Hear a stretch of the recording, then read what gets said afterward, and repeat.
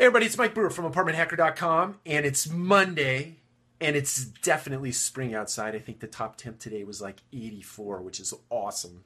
I have been waiting for the sun to come out and get that vitamin D pumping into the body. It's a thrilling thing, in my opinion. I could do without the allergy piece of it, but the sun is an awesome thing. So tonight I wanted to talk to you about the decision-making process for picking top talent in your organization. And so we all know we are in a war for talent right now. I think there has been so much new construction in the multifamily space over the course of the last 18 to 24 months, and a lot of that was in the pipeline prior to that, but so much being built in the way of multifamily that a couple of things are happening. The new projects, obviously, a little more sexy than maybe the stuff that's older, a little more mature. And so top talent is actually leaving the nest and going out to experience a lease-up property or a newer asset, which who could blame anyone for doing that? In the same respect, after the lease-up's done, they may or may not keep you around, or you may move on to the next project. You never know. But there is an appeal to a newer asset that many leave for. So the other thing is that those new assets that are being built and those management companies and those developers that are building those communities know that it is a race to lease up. It is a race to achieve that 92 to 95 to 98% occupancy so that you can either refi that deal or retire the construction debt, or construction financing and put permanent debt on a deal. So getting to a top occupancy is a race. And in order to do that, you go out and you cherry pick the talent in a marketplace. And places like St. Louis are not immune to that. Even though we're potentially a little bit of a second tier market, we are not immune to people cherry picking our top talent. So anyway, I want to talk to you about when it comes to replacing that talent, kind of walk you through a decision process in terms of doing it. The first is, I tell you this, throw away your job description. As it stands today, many of our job descriptions were written for the 2000s or maybe even the 1990s, or forbid the 1970s, 1960s. We haven't changed the job description since the advent of, let's say, the property management business, okay? So we need to do away with the job description and look at each position as an assignment and look at it in the context of creating results.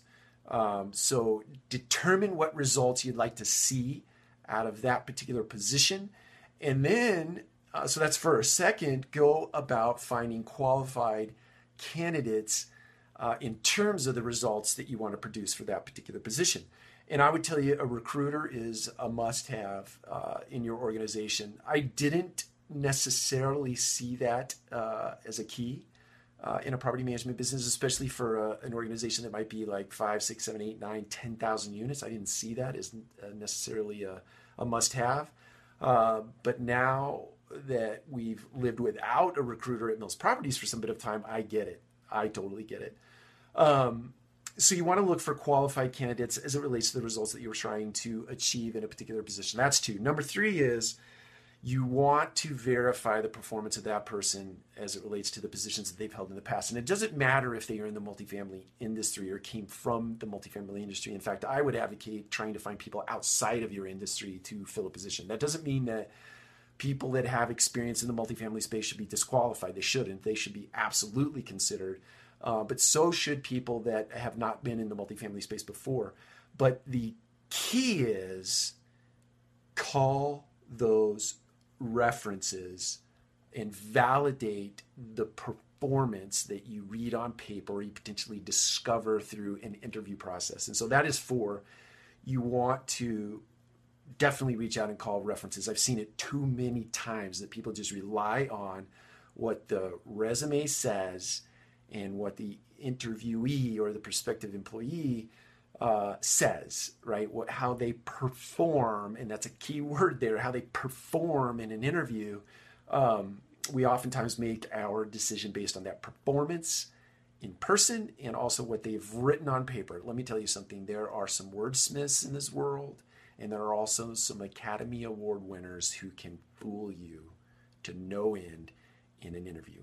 Okay, so definitely validate what you read on paper, what you learn in person. Go out and check references. The last thing is that make sure that that person that you're hiring to produce results for your organization, make sure that they fully understand what they are walking into. That is to say that if you're hiring them for a, let's say, a C asset in a C location, don't sell them on an A organization. And we have an asset that we're trying to manage. It might be in a little bit of a tougher neighborhood with a tougher clientele and so on and so forth. But you'll be fine. You have the goods. We'll put you in there and you'll be just fine. Don't do that. Tell them the war stories. Okay, tell them everything there is to know about the asset, whether it be an A property, a B property, or C property. It doesn't matter. Just give them the goods. Okay, be honest, be authentic, be transparent. Don't do a bait and switch as it relates to a position that you are trying to fill. So tell them what the results are that you expect. Tell them everything about the position. Make sure that they fully understand the assignment or the results that you want to achieve out of that position. Make sure you both are on the same page, and then ultimately make an offer. And I think if you follow those 5 steps, you are assured of hiring top talent to potentially replace that talent that's left and gone on to the perceived greener pastures, or to just attract new talent to positions where other people have just moved on for other reasons outside of potentially going on to other properties. So anyway, that's my tip for, it's actually Monday night, but you'll see this on Tuesday morning. So I hope that you have a stellar week, and I'd love to hear your thoughts on hiring top talent. Take care.